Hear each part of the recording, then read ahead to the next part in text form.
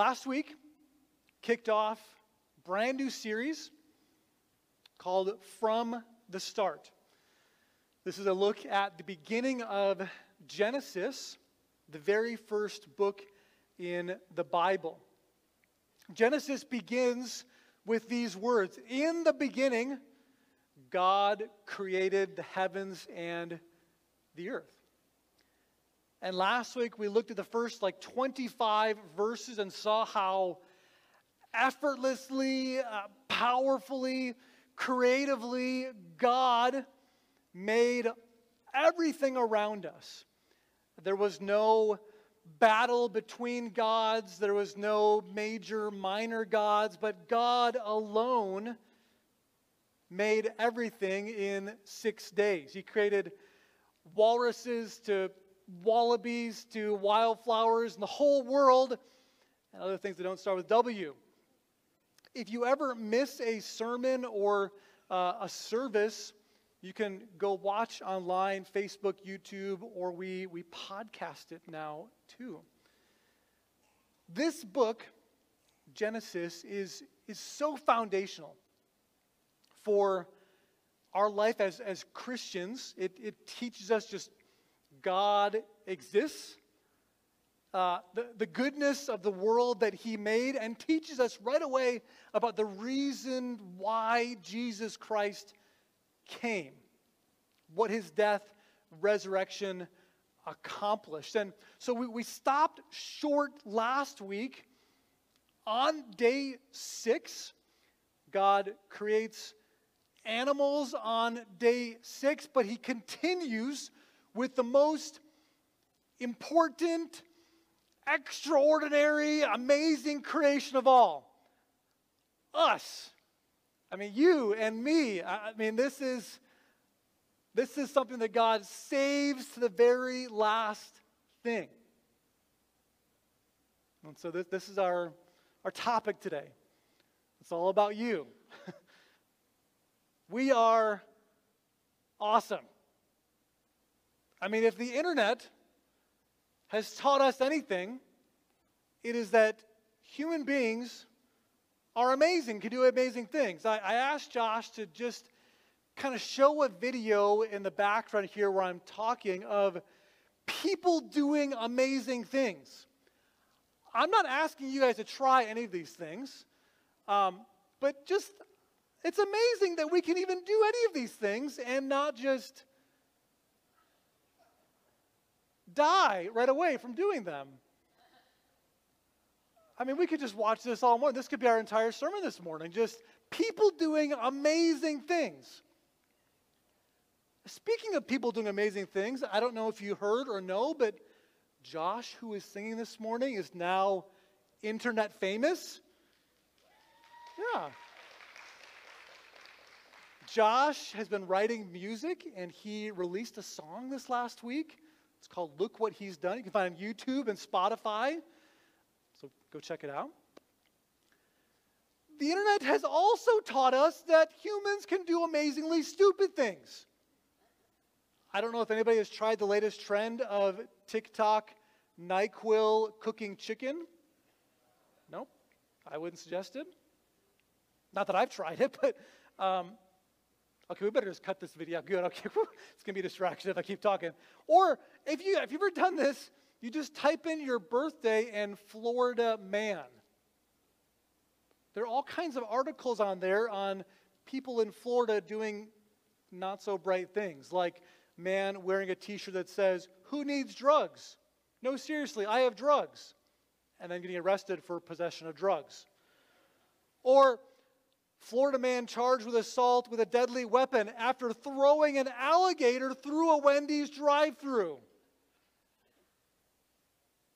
Florida cop claims Burger King put dirt on his food. Investigation reveals it was just seasoning. Or, this is not Florida anymore, but in an article I found, a mom wouldn't let child practice recorder after dark because it might call all the snakes to their house. Honestly, this could be just really smart parenting. My 5th grader just started playing the tuba. So maybe it's just I don't want to hear it after dark, you know? a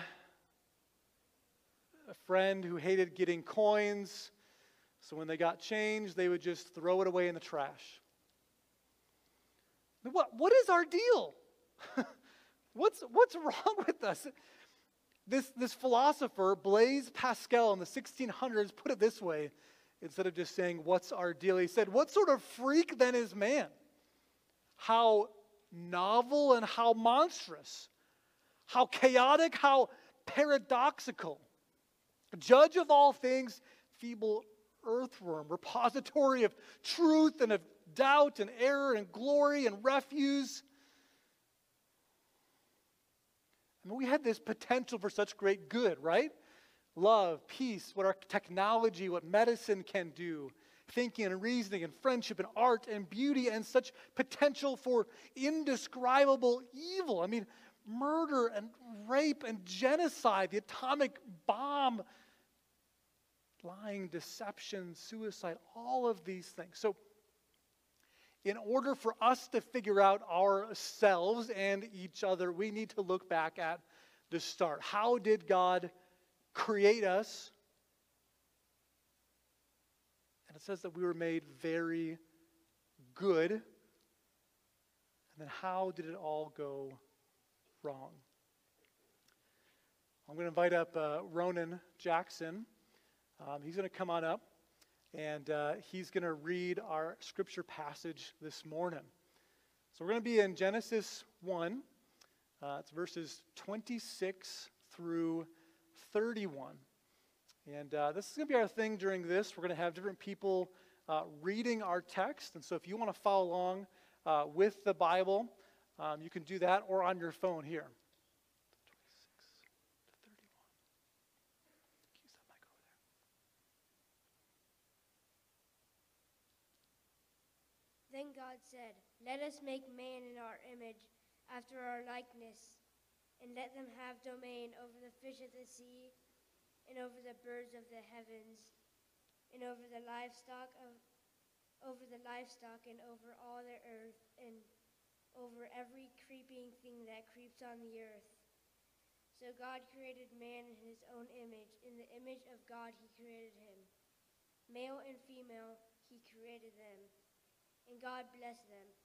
And God said to them, "Be fruitful and multiply and fill the earth and subdue it, and have domain over the fish of the sea and over the birds of the heavens and over every living thing that moves on the earth."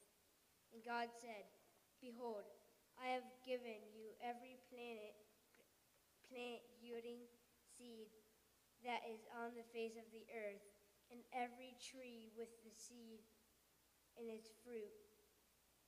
You shall have them for food, and to every beast of the earth, and to every bird of the heavens, and to everything that creeps on the earth, everything that has the breath of life, I have given every green plant for food." And it was so. And God saw everything that he made, and behold, it was very good. And there was evening, and there was morning, the sixth day. Thank you. So our theme this morning is we were made very good. And as I was preparing this and looking through these verses, I did something I don't usually do. I got stuck last night as I'm prepping and thinking through this in the first two verses. And so instead of preaching for an hour this morning, we're going to do part 1 and part 2. So we'll come back. We're just going to look at the first 2.5 verses this morning. But we're going to start with this. We were made in God's image.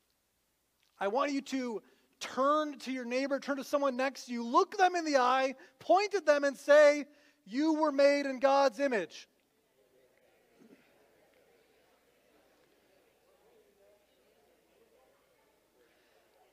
There seems to be a lot of questioning out there today about identity Am I valuable? What makes me important? Is it how many likes or shares or followers I have on social media? Is it my job title? How much money I have? My lifestyle? Is it found in my identity, my gender? You know, our world today says you can identify as anything, and that has value, a different gender, a different sexuality, an animal. All in the name of worth or valuable. Am I valuable? And the answer that Scripture says is yes, absolutely. You are valuable and have worth. You are not worthless. You were made in God's image. If we were to invite Scrooge McDuck here to fill up our sanctuary with his gold and jewels and go swimming in it, that would not be as valuable in God's eyes as one single person. You are more valuable than all the gold and jewels and money in the world. Now let's take a step back here to the very beginning, verse 1. We said that for 6 days God has been creating. And there's this pattern that's kind of found there. In verse 3, it begins, and God said, let there be light, and there was light. There's kind of this pattern of God speaking, let there be, and then it was good. Day 2, he creates kind of sky and water. 3, land, vegetation. 4, sun, moon, stars. 5, birds, fish. 6, animals. And then all of a sudden, in the middle of day 6, something different happens in the pattern of God said, then there was, it was good. It's almost as if all of creation has been waiting for something. The pinnacle of his creation here. The most important, most beautiful, special thing he makes. Something changes in verse 26, right? It says, then God said, let us make man in our image, after our likeness, and let them have dominion over the fish of the sea, over the birds, the heavens. And then in verse 27, it breaks into poetry. This is the first poetry we see in the Bible talking about this. So God created man in his own image. In the image of God, he created him. Male and female, he created them. There's this deliberation going on, and not just a spoken and it happens. Just as a side note here, we live in a day of pronoun importance, right? They, them, all those kind of things. Notice the pronouns being used here about God. In verse 26, it says, let us make him in our image, in our likeness. And then in verse 27, it switches to a singular. So God, singular, created man. Or in the next part, image of God, he created them. There's this plural and singular happening about God all at the same time. This is not God talking to other angels or other mini gods. I think there's this glimmer, this hint of the Trinity here, that God is this singular multiplicity, that he is grand, majestic, our, but one. So we, the last created, are the apex. The only thing that God deliberates about, talks to himself about, plans about, the only one that God then gives commands to, he blesses us, and we'll get to those things kind of more next week. Out of all the galaxies, the diamonds, gold, the ocean mountains, all of the majestic animals, out of all those things, he says, humans, I'm going to bless you and give jobs to and provide for you. When you look at other religions in this same time period and how they talk about the creation of humans and men and women and all that, it often talks about humans as kind of like a a throwaway or mistake, an afterthought. They were often seen as kind of slaves to the gods, servants to them. But this is not what we have here. It's as if a king of a kingdom decides to set up statues all around his kingdom of himself. Right? They would look like him. They would kind of represent him, look like him. It would be a reminder to the different cities and places around his kingdom of who he is, his rule. This is in essence what God is doing here with us when he says, let us make humanity in our image to represent us. What does that really mean that we are made in God's image? Well, in every way. Wayne Grudem, an author, theologian, says, every way in which man is like God is part of his being in the image and likeness of him. It's not just kind of one thing. It's because we have hands, one hand, two hands. It's not because we have hair and God has hair. No, it's a multiple thing. That's, our intellectual ability above animals. It's our morality, moral purity, that we have a spiritual nature above anything else. Our dominion that we're given, the creativity that we have, the ability to make ethical choices, the immortality that we will go on and live forever. I like to kind of think about it as this kind of potential that we have, potential for all of these things, potential for love and to have a will and emotions, a relationship with each other, relationship with God. And this has so much application for us today. If we believe that every single person today is made in God's image, then everyone has inherent value. He says, in verse 27, to kind of go out of his way almost to make a point that it's not just men, but male and female, he created them in his image. It's this kind of statement of, like verse 1, he created the heavens and the earth. It's everybody, everything, male and female.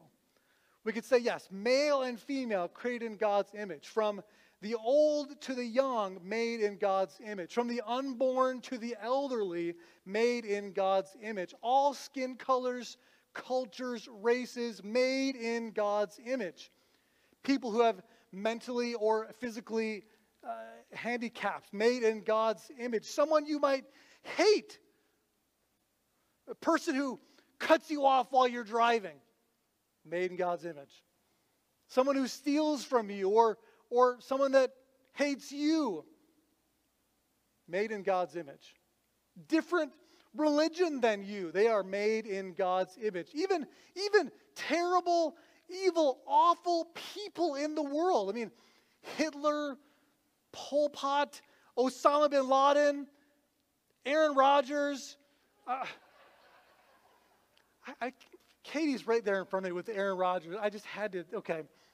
Even Aaron Rodgers is made in God's image.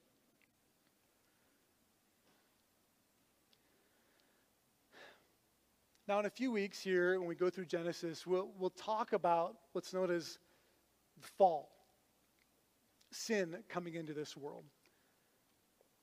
And what it does is it changes some things dramatically. Let me illustrate it this way. I brought with me this morning an image of myself. Look at that guy. This is my image and likeness, right? Now, if I were to take this and I were to change some things on here, like maybe I'll give myself, like a black tooth. I need a black marker for this. Let's do this. Maybe like a pirate eye patch. I feel like there's some big space for like some really big ears. Like some heart thing on my face. I already have kind of like a beard, but I'll give it like a curly mustache. So I'm going to change this image of myself a little bit. But even more, as sin comes into our life and our world, it begins to kind of change things even more. It begins to kind of crumple and distort that image that we had of God. And so that's what we have today. We have a crumpled, mangled, marred, misshapen image of who our Creator is and was. And what we see through the rest of the Bible, through the gospel, is that God is on a mission to restore us, give us hope from this, as Kent Hughes puts it, this grisly shadow of himself that we have now. Colossians 1:15 talks about Christ being the image of the invisible God, the firstborn of all creation. Hebrews 1 is that Jesus is the exact image of God's being. And then Romans 8 talks about for those whom he foreknew, he predestined to be conformed to the image of his Son. Through Jesus, he is restoring that image of himself in us. He's taking this mangled up piece of paper, this image of myself, and restoring it back. And it will not be fully restored until we get to heaven. There will all be some of this we're this kind of already, but not yet, this sin in us right now. But this is the power of Christ in us. To put off the old self and to put on Christ. Well, number two, we have 2 big points this morning. One is that really important, we are made in God's image. Number 2 is that we were made with 2 genders, male and female. Maybe 50 years ago or so, I may not have made a big deal about this or talk about this so much, but that phrase, 2 genders, only 2. Those are fighting words today. Adrian and I, my wife, we're going to a pastors and wives retreat Monday, Tuesday. Tomorrow, leaving tonight, going to Tuesday. So if you have any complaints about this next section, you can call Monday, Tuesday, and Josh can speak to you, okay? But from the start, God creates us male and female. Verse 27. I mentioned this last week. It happens in verse 1, happens again in verse 27, that this word create only comes from God. Only God creates in Genesis in the Bible. It's this Hebrew word bara, and you see it 3 times there, right, in verse 27. So God created. In the image of God, he created. Male and female, he bara, he created them. Again, he's going out of his way to talk about that it's everybody made in God's image, but it's important to notice that it's male and female. Maybe you've seen advertisements or classes for master class. They have all kinds of things out there you can take and learn about. One of them was on gender studies and identities. I found this on a website. It says, gender identity is a person's sense or personal understanding of their own gender, which may or may not correlate with their assigned gender at birth, gender expression, sexual orientation, sexual attraction, or the particular gender roles or traditional gender binary of their society.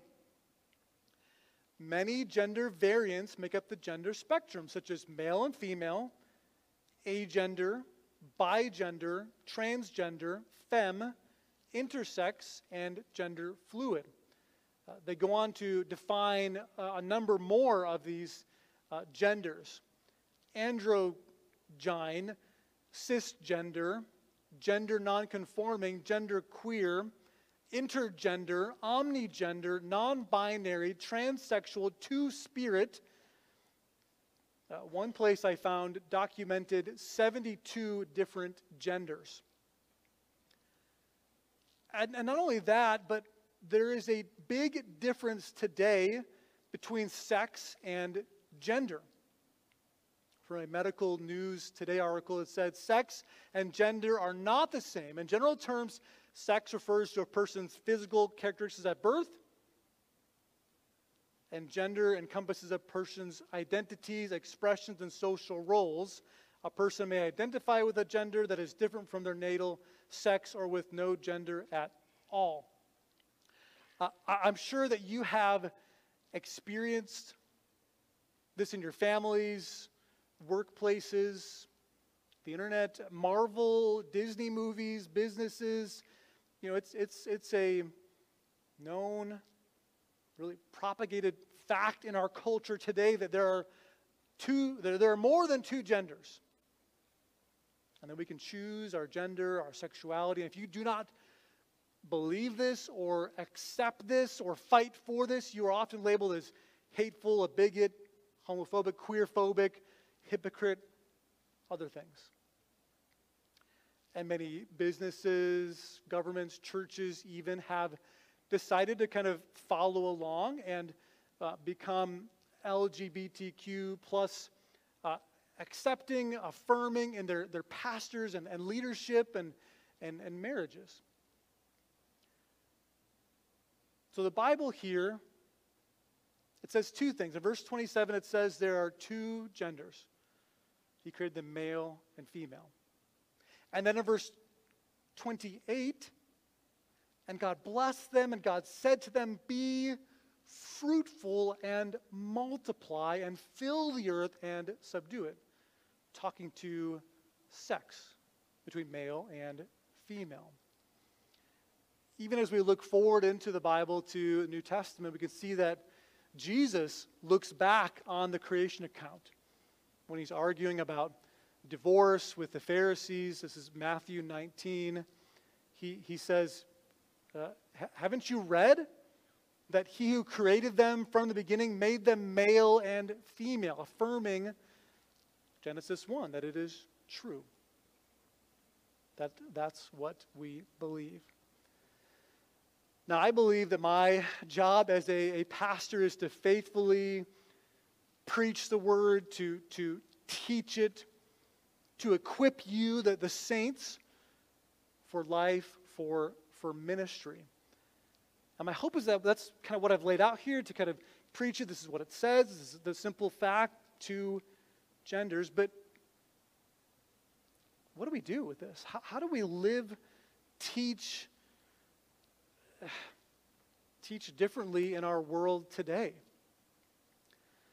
You know, first, I'm committed to the Word of God, what it preaches and teaches, and to trust in that.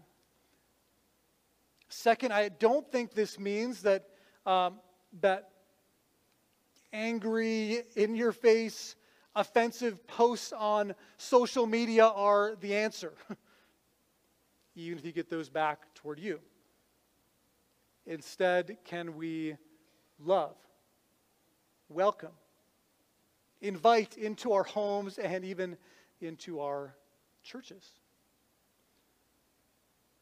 And I think finally, as we talk to people about God's original design and creation and will, and speak of God's love and grace and all these things and forgiveness, that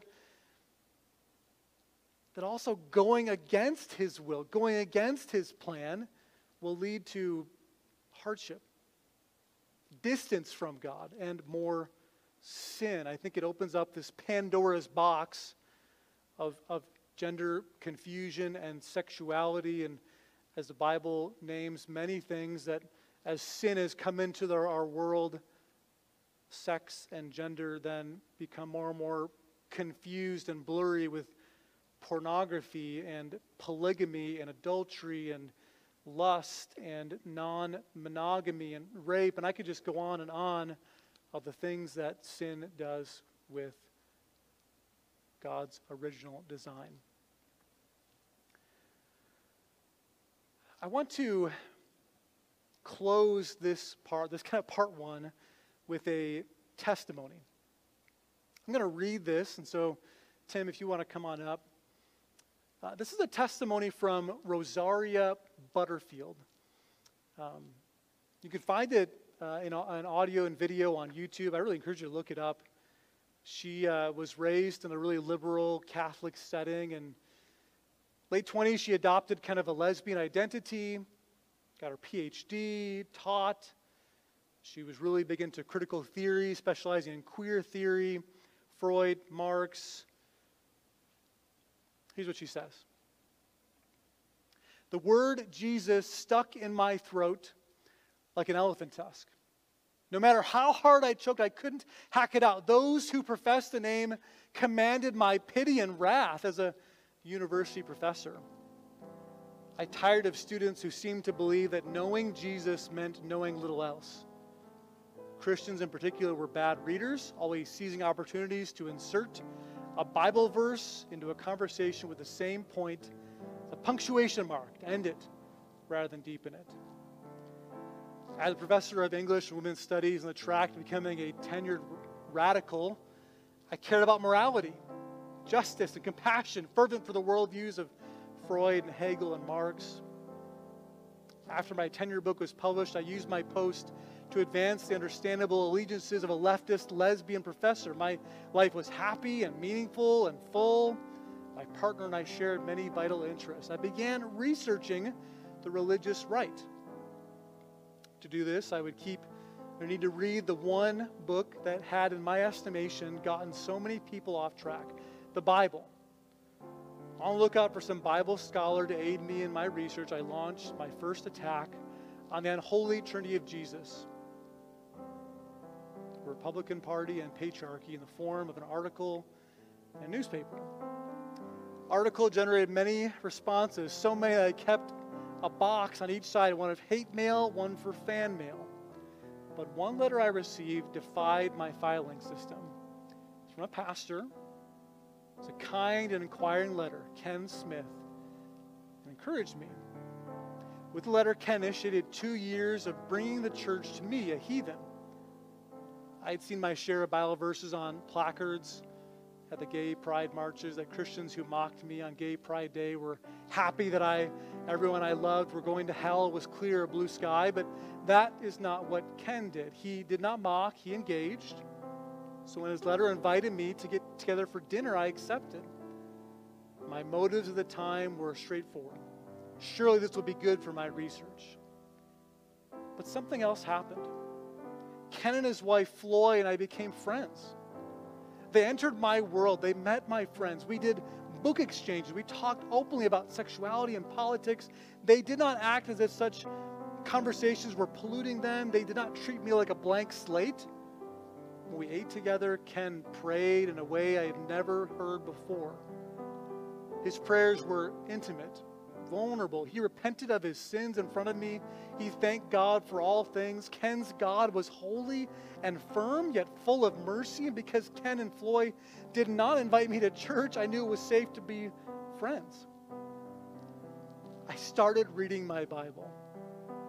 I read the way a glutton devours. I read it many times that first year, multiple translations. At a dinner gathering my partner and I were hosting, my transgendered friend, Jay, cornered me in the kitchen. She put her large hand over mine. The Bible reading is changing you. I continued reading the Bible, all the while fighting the idea that it was inspired. But the Bible got to be bigger inside me than I. It overflowed into my world. I fought against it with all my might. Then one Sunday morning, I rose from the bed, an hour later sat in a pew at a church. Conspicuous with my butch haircut, I reminded myself that I came to meet God, not fit in. I fought with everything I had, did not want this, did not ask for this. I counted the costs, and I did not like the math other side of the equal sign. But God's promises rolled in like sets of waves into my world. As the preacher said from John 7:17, if anyone wills to do God's will, he shall know concerning that doctrine. The verse exposed the quicksand in which my feet were stuck. I was a thinker. I was paid to read books and write about them. Then one ordinary day, I came to Jesus, orphaned and naked. In this war of worldviews, Ken was there. Floyd was there. The church that had been praying for me for years was there. Jesus triumphed, and I was a broken mess. Conversion was a train wreck. I didn't want to lose everything that I loved, but the voice of God sang a sanguine love song in the rubble of my life. I weakly believed that if Jesus could conquer death, he could make right my world. It's Rosaria Butterfield. My hope, my prayer as you hear that testimony, hear the words of Genesis this morning, that you would see the value in people, that as God sees them and made in his image, and that yes, you would speak the truth and love to people, but in a way that is kind and forgiving and opens up your home through hospitality like this testimony here. We're going to close our service with singing and offering and prayer as we always do. I encourage you to pray, to sing with me here, and to give toward God as a ministry, as a love offering to him. So would you pray with me? Father, we thank you so much for the good gifts you have given to us, that you gave us the gift even inside of us of being made in your image. You commanded the Israelites, the people in the Old Testament especially, to not make any other images of you because we had us. And it's only through Jesus that we can be made right and good and holy and love others in a broken world. So God, as we come now to sing to you and to praise you and lift you high, help us to do it with humility, asking for forgiveness where we have done wrong ourselves, and that you would bring us to yourself, just like you did through Rosaria Butterfield, to see the power of the Word of God and who you are. We say this in truth and humility and pray this in Jesus' name. Amen. Do you stand with us now and sing one last song?